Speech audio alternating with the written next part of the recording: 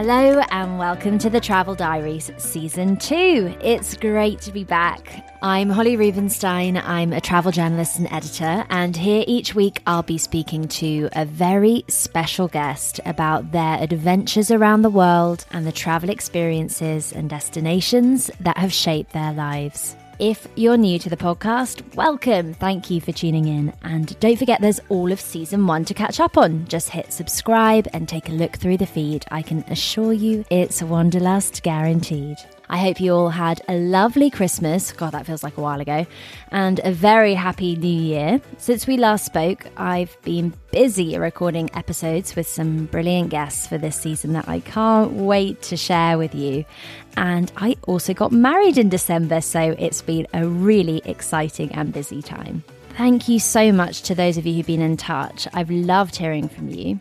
Some of you have asked me about my own travels, and as I'm going to be traveling a lot more during this season for work, I'll keep you posted on where I'm heading. Last week, I visited one of the most hotly tipped new openings in the UK, the Newt in Somerset, which I'm sure a lot of you have already read about, but I'll fill you in on what I thought later on in the show. And another place that I loved, I stayed after my wedding actually at what I guess I would definitely describe as one of my hidden gems now. It's called Beaverbrook. It's a country house hotel just outside of London in the Surrey Hills.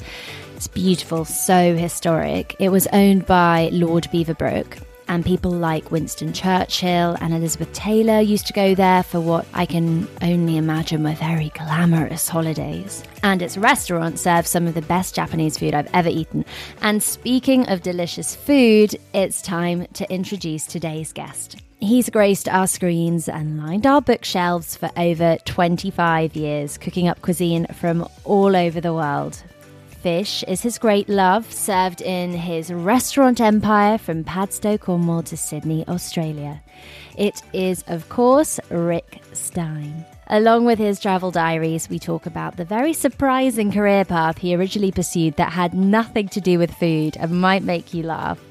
How the loss of his father led him on a real voyage of self-discovery around the world. And he reveals which destinations he's tipping for this year's culinary hit list. All that and more coming up. Well, I am here with culinary royalty, Rick Stein. Welcome to the Travel Diaries. Thank you very much for inviting me, actually, because I love talking about my travels. I saw that you spend about 6 months of, is it 6 months of every year travelling? Well, I suppose so, if you add up. I mean, I've got 2 restaurants in Australia, so I go there 3 times a year. Well, that takes up, getting on for 2 months. The other 4 months, either holidays or filming. So, yeah, I suppose it would be about right. Yeah. So we've got a lot of travel to cover. But let's start right at the beginning with chapter 1 of your travel diaries, and that is your earliest childhood travel memory. Well, it's rather an unfortunate one, really. But when I was very little, my parents used to take me to the Scilly Isles quite often. So I've got really fond memories of the Scilly Isles and the first overseas trip I ever did, if you like. And the Scilly Isles are off the coast Just off the coast of Cornwall, yeah. Not easy to get to. Well, not easy. And in those days, there was a plane, because I can remember the second trip going on the plane. But the first trip was on the Selonian, which is the little boat that plies between Penzance and St Mary's in the Isles of Scilly.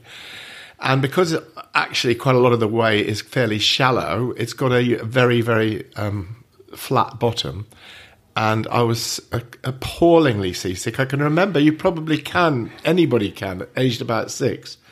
And the thing that I remember most was, for some reason, I looked into the engine room and there was this massive engine, smell of sort of diesel and smoke, and feeling terribly nauseous. Feel the nausea rising as you even describe it.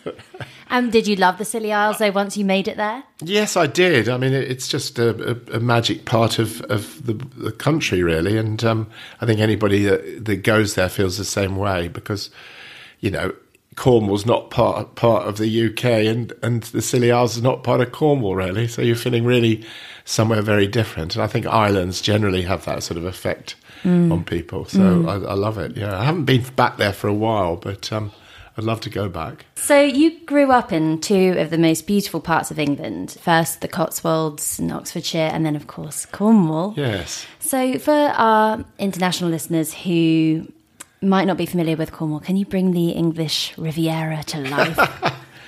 Well, I suppose it's the thing about Cornwall is it's on the peninsula jutting out into the Atlantic Ocean, and Land's End, of course, is at the end of it. So it's sort of three parts surrounded by water, and therefore, and quite a narrow peninsula. Therefore, the sea and the seafaring and fishing have an immense influence on it. There's a sort of Celtic tradition in all those three parts of the UK and Ireland. And there's sort of slightly sort of mystical feel about it. I remember years ago going to a Druid ceremony in Liskeard in Cornwall and thinking this is quite something. Everybody dressed up in pale blue, looked like night dresses. There is a sort of not of this world of the UK quality about Cornwall, and I think that's what really draws people there, apart from the fact of the lovely beaches, fantastic fish, great produce. So it's a bit special in everybody's heart, I think, that knows that. And it's a bit like going to France. It's part of one's childhood that most of us went on holiday to Cornwall, as indeed I did in the first place. And, of course, now the gorgeous village of Padstow has been nicknamed Padstow because of your restaurant empire there. I remember making my own pilgrimage down there with my mum as a teenager and trying your famous fish and chips and looking out at the harbour. It's a really special place, isn't it? For people who want to go there and try some of your signature food, there's a kind of spectrum of different restaurants that they can go to, aren't there? Well, that's right. The reason for that is that from the early days, we just had the one restaurant, which was the seafood restaurant. But I felt that if we wanted to attract people to come to Padstow and stay, we would need to have different restaurants at different price ranges. So we first opened, this is myself and my ex-wife Jill, we first opened a bistro which was designed to be not seafood orientated, more meat orientated, although these days it's sort of almost, I don't know, 70% seafood. Then we opened a cafe for the same reason, that was sort of cheaper and more informal. And then we opened the fish and chip shop, which was based on my travels mainly in North Yorkshire, because I find the fish and chips in North Yorkshire exceptional, and in Scotland, on the east coast of Scotland as well. And finally, we've opened a little seafood bar, which is sort of actually my homage to similar places in France. Just a place that sells mostly cold plateau de fruits de mer, little platters of prawns, cold lobsters, crab and mayonnaise, that sort of thing. So it's just a culinary adventure, basically, when you go down there. Well, that's right. And also now, which is actually very rewarding for us all, there's like two very famous chefs with restaurants in and around Padstow. First, Paul Ainsworth, number 6, and second, Nathan Outlaw at Port Isaac. So it's sort of like a bit of a gastronomic destination, I think, now. Absolutely. But is it fair to say that food and being a chef wasn't necessarily the first port of call, that you didn't have a burning desire to be a chef immediately? No, not really. I mean, I opened a nightclub in Padstow originally with a friend of mine, and it was an existing nightclub, which in itself is quite weird, because Padstow's, a fishing, people say village, but actually it is a town. So were you a bit of a party animal then? Well, I had discos. I had mobile discos, which I had two. Yeah. One which I looked after and one which my then wife Jill looked after. So we used to do like local village halls and parties and pubs and things. Mm-hmm. And I was looking for somewhere to sort of have a permanent sort of residence for the disco. Bought this club, but of course I had no idea about licensing laws. It was very, very tricky to keep a place like that running within the law. And eventually, really, because neither myself or Johnny, my friend, were sort of like well versed in running nightclubs, it had late hours and drinking late at night. We got closed down. And I opened the restaurant as a way of sort of keeping going in the building, really, and sort of never looked back. So do we have the police to thank for your culinary? Well, Holly, that's really interesting you should say that, because in fact about, 6-8 years after I opened the restaurant, I got invited by the inspector who had closed down the club round to tea. And he just said, in a way, we were sad to have to close you down, but you were so naive and so silly. He said, I can only say that I'm very pleased for you what you've done with the place. Yeah, absolutely. So moving on to chapter 2 then, which is the first place that you fell in love with. Well, I suppose the first place I fell in love with was France, really. I mean, I was lucky in that my parents travelled a great deal, not with the children as much as they did with themselves. We were always a bit sort of miffed when we got postcards from Italy or San Francisco or Cape Town. But we did go on family holidays, first to France and then to Spain and then in Italy. So I suppose it was, for me, French food was a sort of early awakening as to the wonders of sort of foreign cuisine.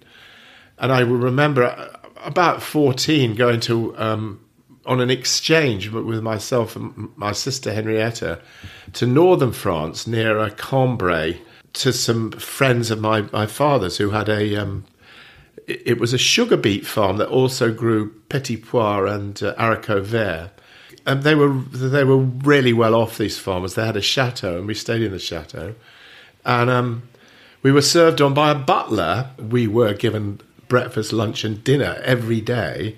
And sometimes there was just me and my sister on our own with this butler who served us with white gloves. And I always remember the fantastic food. I mean, the steaks, like the sort of, we'd be served half a whole fillet steak with a delicious sort of red wine sauce, fantastic pommes frites, particularly the petit pois, which the family grew, but which we would have from a jar, of course. And for me, as a 14-year-old, I couldn't believe that I was served local cider, fizzy cider, by the butler with his white gloved hand. And to be served like that as 14 was very, very grown up, I must say. Yeah. And so was that your first kind of dipping your toe into your love of food? Well, it was really. I mean, I'd been on other trips. I do remember an early trip to Spain when I was about 8 or 9, I suppose, to the Cantabria. We went on a family holiday to a place called Laredo on the coast. And I remember, I can't remember why, but having a dish of squid cooked in its own ink. And I think I was probably trying to show off to my parents by saying, yes, this is lovely. Very fond memories. And of course, we're here to talk about your wonderful book, Secret France, which I have loved leafing through. I love that there's both recipes and your writing, because, of course, you are also a very talented writer. I mean, well, thank you, Holly. I didn't, appreciate that. Well, you studied English at Oxford. I'm sure that was a good background. Probably, yeah. And I have really enjoyed reading it. So where would your very favourite place in France be? I would have a very big sort of trying to influence people to go to the Auvergne, right? It's one of those parts of France which isn't so visited by British people. Where in France is that? It's right in the Massif Central. Right. And, not only the Auvergne, but I would urge people to go to the city of Clermont-Ferrand, which is the capital city of that area, simply because I think it's where the Michelin Tire Company has its big tire factories, but the city itself is a university city. It's got a most beautiful cathedral. It's got its own sort of culture. And it's not very well visited by tourists. And I can't quite understand why, because I loved it. But then you've got the surrounding countryside, which is the Auvergne, which is really steep hills, almost verging into mountains, but not quite. And actually it's a sort of place that time forgot. So a lot of the local restaurants in the Auvergne are very, very well run and specialise in only local food. So it's a place to go for an authentic French experience. I would say absolutely, yeah. And so that for me, I mean, there's obviously wonderful other parts that I visited, the Jura particularly, which I love, and Roussillon, right down Callur and Perpignan, where you've got this fantastic Catalonian food. But I think the Auvergne was the one that the memory I bring back, the Auvergne in Clermont-Ferrand. Since 2013, Bombas has donated over 100 million socks, underwear, and T-shirts to those facing homelessness. If we counted those on air, this ad would last over 1,157 days. But if we counted the time it takes to make a donation possible, it would take just a few clicks. Because every time you make a purchase, Bombas donates an item to someone who needs it. Go to bombas.com/ACAST and use code ACAST for 20% off your first purchase. That's bombas.com/ACAST, code ACAST. Mother's Day is around the corner. Find the perfect gift for the mom in your life with a stunning piece of jewelry from Blue Nile. From timeless pearls to dazzling gemstones, Blue Nile has something she'll adore. Need it fast? Most items can ship overnight. Plus, enjoy guaranteed free shipping and returns. Don't miss our special Mother's Day deals. Save big on the season's most beautiful trends. For a limited time, get up to 50% off by going to BlueNile.com. That's BlueNile.com. Today's episode is supported by Airbnb. It has been a long old winter here in the UK, and in between podcast seasons, I'm going to take a little bit of downtime to seek out some warmth. I'm jetting off to the Greek island of Mykonos, visiting some places that have been on my bucket list, and while I'm hopefully soaking up some Mediterranean sun, my home will be hosting guests from all over the world thanks to Airbnb. It's the perfect way to make your travels even more rewarding. Instead of letting your home sit empty while you're off exploring new destinations, why not turn it into a cozy retreat for fellow travelers just like I do? Whether you choose to rent out your entire space or just a spare room, it's up to you. I list my spare bedroom, and it's been a fantastic experience, both financially rewarding and a great way to connect with new people. So if you're planning your own summer getaway, or any trip for that matter, consider putting your home on Airbnb. It's a fantastic way to earn extra income that can go towards your travel expenses, souvenirs, or even that special treat you've been eyeing. Your home might be worth more than you think. Find out how much at airbnb.co.uk/host. Thank you to Airbnb for supporting the Travel Diaries. So chapter 3, Rick, is the place where you learnt the most about yourself. Where would that be? Well, it would be Australia, really. I was sort of lucky or unlucky enough lucky enough, really, to go there on a sort of gap year. And I mean, this was like in the 60s. It was a gap year and a half. And I was sort of fresh out of rather a sort of secure and family-based background. But my father sadly died around that time, and I'd sort of left to go to Australia as a way of sort of running away from problems at home. Yeah. And it was You couldn't have gone much further. You could not. But it was a rite of passage for me, and I was a rather sheltered, not particularly, I thought, adventurous boy, and I came out a lot more adventurous and a lot more aware of what goes on in the world, because I not only went there, I then went on to New Zealand and then Mexico and the States and Canada and then back through Europe. So I came back a different person, really. But it's Australia that I owe that was the most really, really formative time. I was like 19, 20. And I spent about 4 months out in the outback near Alice Springs working on a railway gang, which is basically people that looked after the track.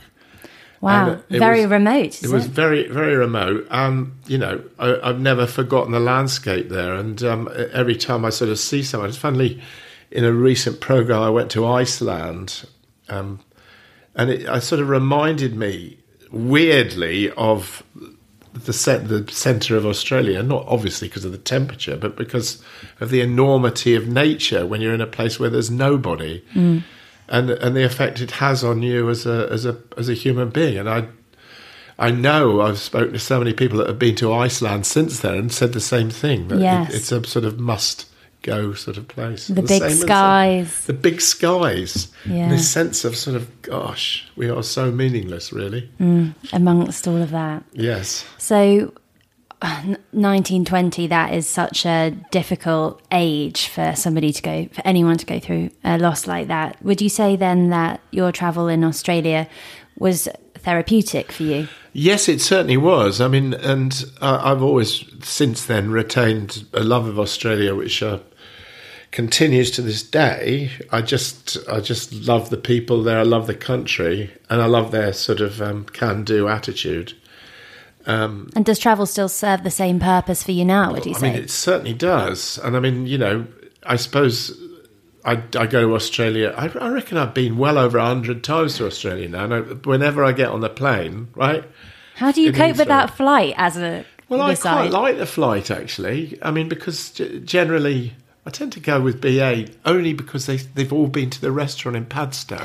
So there's always one of the stewards saying, I was there at your place last week. And it's sort of, I don't know, it just feels more sort of natural to be on this sort of massive journey. And the flight itself I really love because I actually tend to listen to the radio or listen to music rather than watch films.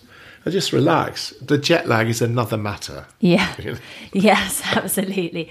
So chapter 4 then is your all-time favourite destination, my favourite chapter. That is such a difficult one because I've been, I'm lucky I've been to so many places. And a lot of them I've been to with, filming. And so what you tend to do, because it makes for good filming, is fall in love with some place because if you were saying, well, I'm here, but I don't really like it, what's the point of being there? Yeah. I think probably for various reasons, I think India would be probably my favourite. I mean, and I would just say Rajasthan, of all the places I've been there, just simply because it's so vast, it's so dry, it's almost like being in the sort of Wild West in a funny sort of way. And it's just this sense of openness there and fantastic food, of course, and brilliant sort of palaces that you end up staying in.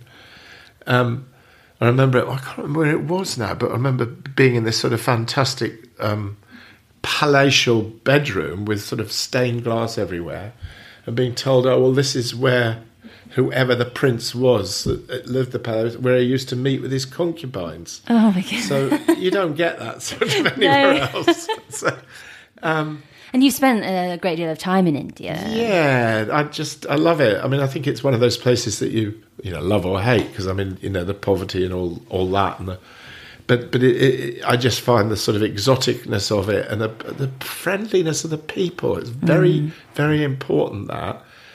And what about the cuisine? I mean, obviously it's so varied. So where is your favourite food in India? Well, I suppose generally the cooking of northern India is my favourite, but one has to bear in mind there's an awful lot of butter and yoghurt in that sort of cooking. Yeah, you can't eat it every day. You can't eat it every day. But I suppose, thinking of particular favourites, Lucknow, I really like the food. I really like the sort of royal food or the Mughal food of Lucknow. The only problem I have with Lucknow is we were filming there. And, obviously when I'm filming, everything looks wonderful and that. But you are working, right? You are filming. And really, if there's one place I'd really love to go back, it's Lucknow on holiday and really take in all those things that I had to sort of talk about, but then take them with the sort of... There's something about being on holiday that's totally different. Yeah, when you're filming, you're just scratching the surface, really, not getting to fully immerse yourself in it. You don't have time because you've got to keep talking to people and you've got to keep moving. So what's Lucknow like? Because I don't know much about it. Well, I mean, it's a sort of... it's one of the centres of Mughal cooking. So it's like the Mughals, came down from Persia with this fantastically rich meat driven food. At one stage, one of the sort of princes in Lucknow were feeding his chickens saffron, or was it gold leaf? I'm not sure, one or the other, in the hope that the flesh would turn out either coloured gold or flavoured, scented with saffron. Wow. So it's just that sort of... I suppose it's the same as like in Istanbul, a sort of like royal cooking. It's so wonderfully over the top. Yeah. And at Lucknow is one of the homes of biryani, which I think's it's so hard to cook a perfect biryani, but they do it in Lucknow. That's the place to go for it. Yeah. How about a favourite city? Well, I suppose I'd have to say Sydney, really. Yeah. I mean, I'm only saying I'd have to say it because I go there so often. What is it about Sydney that you love? The thing about Sydney, unusually, and there's a few other cities around the world, is it's on an ocean. It's not on a river, it's on the ocean. And the other thing is that there's a lot of really lovely ocean beaches in Sydney, plus the main town is in a big estuary. So even if you're not on a surfing beach, you've got these fantastic beaches in the sort of like Sydney water area.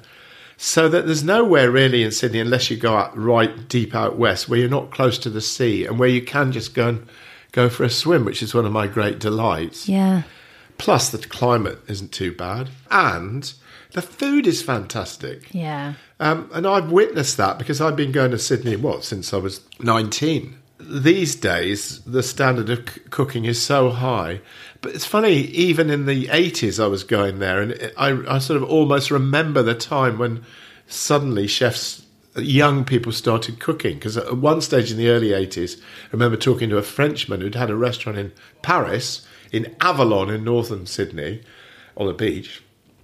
And he was running a general store, like a post office with, and I got talking to him and I said, well, why don't you carry on opening a restaurant? You do so well here. And he said, I can't get anybody to work in restaurants. Everybody wants to be on the beach. And this was like 1984. Right. By 1988, everything was different and people really wanted to be cooks, to be waiters. And now it's very sophisticated. A real culinary destination. Yeah, it is. Speaking of which, I mean, I'm a foodie traveller, I'd say. I love food, and I'm always trying to keep my ear to the ground for where's the kind of next hot place when it comes to cuisine, somewhere that's a bit under the radar. Do you have any recommendations? The one place I have and I would like to go is Tbilisi, the capital of Georgia, because I've heard great things about Tbilisi, and I will go there in the next 2 or 3 years. I think it's just because of it's an incredibly fertile part of the world. Wines sort of originated, or the wines that we know in Georgia, and I think there's a great sort of culture and a great sort of pride about what they're doing there. I can't add any more there than that because I haven't been there, but every time I meet people who've been there, they say, you've got to go. Definitely feels like a hot destination for this year. Yes. We just need a few more direct flights from the UK. Well, I know. I mean, I think it's about, 5 hours, 6 hours, but there's only like a couple of airlines. One airline, yeah. Yeah. What's the food like there? Do you know? Well, I don't, but I imagine it's sort of Mediterranean because it's the same climate. So I imagine there's quite a lot of olive oil cooking, but probably mixed with the sort of same sort of food as you get in the Ukraine. I don't know. As a tourist, are you driven by food in terms of deciding where you would go? Totally driven by food. Really? I mean, it's the first and most important part of any trip, planning any trip. I won't go anywhere where I don't think the food's any good because I just get a bit cast down, I mean, it's food first and then sort of cultural stuff second. Yeah. But I need both, to be honest. And that's why I think the programs we did called Long Weekends were so successful because they were driven by food. But I needed some history to throw in and some atmosphere. And that's why somewhere like Bologna, surprisingly, was one of the most popular of my destinations because it's not actually a city, although it's probably, in Italian terms, the most famous city in the whole country for food. But a lot of British people didn't know that. But for me, I mean, the food was fabulous, incredibly rich, tons and tons of parmesan, tons of prosciutto, everything sort of wrapped in masses of prosciutto and parmesan inside. Yeah. Is it where spaghetti bolognese comes from? Of course, and it's also the home of ragu bolognese, which they always do with tagliatelle, not with spaghetti. Plus, they have this fantastic wine called Sangiovese, which is quite it's not particularly full-bodied, and it's quite acidic, but it really works with their rich cooking. I've heard that Bologna is a fantastic city, and I loved watching it on your Long Weekend series. So many hidden gems, which actually leads us on to chapter 5, which is your favourite hidden gem. Could you tell us about a destination we might not know so much about? It's my sort of job to sort of unveil hidden gems, really. And I suppose, in a sense, that's what Secret of France is all about. As I mentioned, I think the Auvergne and Clermont-Ferrand would be one of them. But there were a lot of other sort of smaller places that we went to. You know, Jura, for example. Jura, people don't go there. Where's Jura? It's just very close to Burgundy. Mm-hmm. But it's sort of between Burgundy and the Alps. Right. So you've got Jura itself, which is quite hilly, really hilly, limestone country, same as Burgundy. But then you've got Haut-Jura, which is like in the foothills of the Alps. So you've got like similar food to Burgundy at one stage, and then you're getting into alpine cooking further as you go up. But the thing that I love about Jura is they have this sort of very idiosyncratic wine made from a white grape called a Savagnin. And they make it rather in the same way as the Spanish make sherry. In other words, they oxidize it to a certain extent. So most people just think that it's gone off. Yeah. But it's one of those wines that once you've got a taste for it, you really love. And also, really, it's really good for cooking with. Chapter 6, in contrast, then, is the place that you would never go back to. Well, I've just thought about this, and it's almost disrespectful to say I'd never go back to a place, because you never know. I mean, I used to think that the seafood cooking in Corsica was pretty ordinary, but the fact is that the mountain cooking in Corsica is fabulous. The ingredients in Corsica. So I was sort of thinking, in a way, the one place I wouldn't go back to is somewhere that I really liked in the series. Right? And there's one place, actually in Jura again. There's a bar we went to, which is a bit like one of those Irish bars that when we were, used to go to Ireland a lot in the 80s with my young kids and my friends. You know, one of those bars where you've got like the bar on one side and the grocers in the bar, but on the other side. Yeah. Well, it was like that. And there was this woman just running it, and it was like full of bric-a-brac, like sort of, I don't know, sort of pirate statues of pirates and sort of old mandolins and jugs and dust everywhere. And it wasn't put on, it was just like, this is my bar. And I thought, well, I wouldn't go back there, because in a way we filmed there, but I haven't told anybody where it is. And I was sort of thinking, well, if I went back there and everybody had found it, I'd be so disappointed, because that's one of the sort of spin-offs of, unfortunate spin-offs of doing travel food programs. I've sort of nailed it in the series, where I quote from the Hotel California album. One of the tracks says, "You call someplace paradise and kiss it goodbye," and that's what I've spent my life doing. Oh, you must come here; it's great. Yeah. So everybody goes there. Yeah. So that's the so one this place. So this is your hidden gem, actually, it's also both. another place. It's both. So chapter 7 then is your next big adventure. What destination do you have your eye on? I'm actually going to Trieste in northern Italy, because it's sort of if I did another long weekend, it's where I go. It's again a bit like Tbilisi. I've read about it, but I think it's an Italian city, but I think it's more like Vienna on Sea. But I haven't been there. I know there's sort of buildings are very sort of like empire-type buildings like Vienna. But I imagine the food would be a cross between Viennese, Austrian and Italian. And everybody that goes there absolutely loves it. Also, what's really fascinating for me is, of course, one of my great literary heroes, James Joyce, lived there for a long time. So to follow the sort of James Joyce trail, not through Dublin, but through Trieste.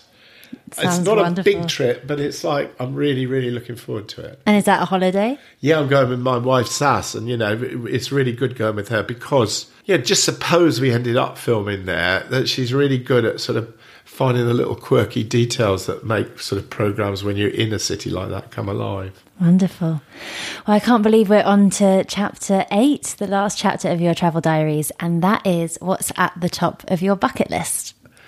Well, I've got a massive bucket list, actually. So you want the top one? I'm just going to have a look. Do you have a list on your phone? Yeah, I do, because it's just that my... so do I, actually. What, you do? Yeah. I tick them off if I ever get to them, yeah. Here we are, bucket. I think probably it's Argentina and Buenos Aires, because I've never been to South America anywhere. So it's probably, I don't know if it's the best place to go in South America, because I think it's, from what I can gather, it's like the most European city probably in the whole of the Americas. So it's not sort of typical, but I just hear it's so wonderful. The food, I'm sure, is going to be great, but it's slightly run down, I think.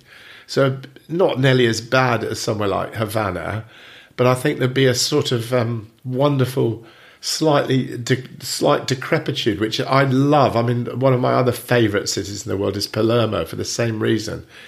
It's sort of slightly scruffy, but there's a sort of like immense sort of atmosphere about it. So that and the tango, I just think it'd be the most interesting place to go. And of course, I suppose it's the most European. I don't know about Mexico City, which I love too, but I think the sort of the combination of Spanish and Italian and probably British in Buenos Aires would make it really, really special. I'm sensing Rick Stein's Argentina needs to be added to next year. Fantastic. You never know. Oh, brilliant. Well, thank you so much, Rick. That's great, Holly. Those are your travel diaries. Thank you so much. That's a pleasure. Oh, that was the utterly delightful international treasure, Rick Stein. As well as being such a pleasure to chat to, this had to be one of my favourite interviews, as I was lucky enough to eat a fish pie that Rick had cooked from his new book, Secret France, after the interview was over. He offered it to me for my lunch, and I'm not exaggerating when I say it was one of the most delicious things I've ever eaten. It had these caramelised apple slices over the top, which I'd never thought would go with fish, but it really, really does. I'm just thinking about it now. That was very exciting. Rick's book, Secret France, is out now, and the accompanying TV series is on BBC iPlayer. If you've enjoyed this episode, leaving a review or a rating really helps others to discover the podcast. And to find out who's on next week's show, come and find me on Instagram. I'm at Holly Rubenstein, and I'd love to hear from you. Thank you so much for listening, and I'll see you again next Tuesday.